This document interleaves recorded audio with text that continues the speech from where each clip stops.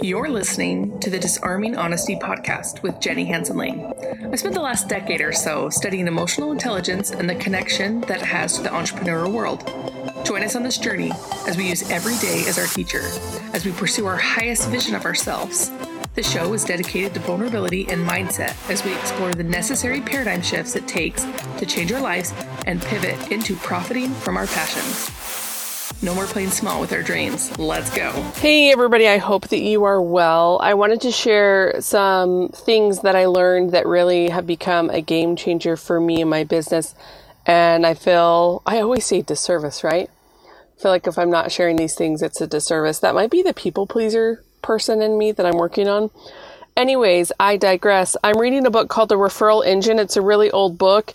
And it's really cool. The foreword, or just the quote on the front, is by Seth Godin, who is like a marketing expert.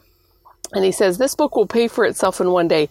And that's literally happened. I'm not even finished with the book. One of the biggest takeaways from this book, and I wanted to record this to remind myself, is that your referability will increase when you teach people how to do things.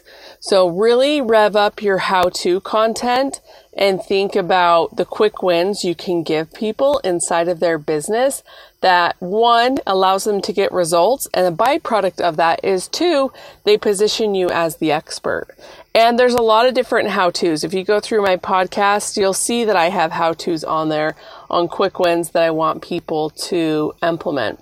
A lot of times when we are doing marketing and we have webinars, a lot of the big social media strategy is to share the why and then have people pay you to implement the how.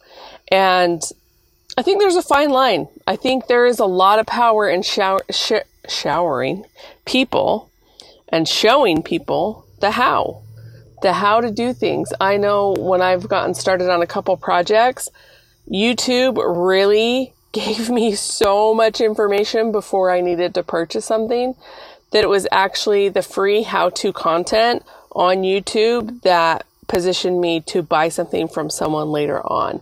And that's a huge reminder in terms of like, know, and trust, right? So the takeaway is the power of how-to, the power of sharing how-to in your business, and that you can never go wrong by doing it. All right, you guys, love you. Peace out.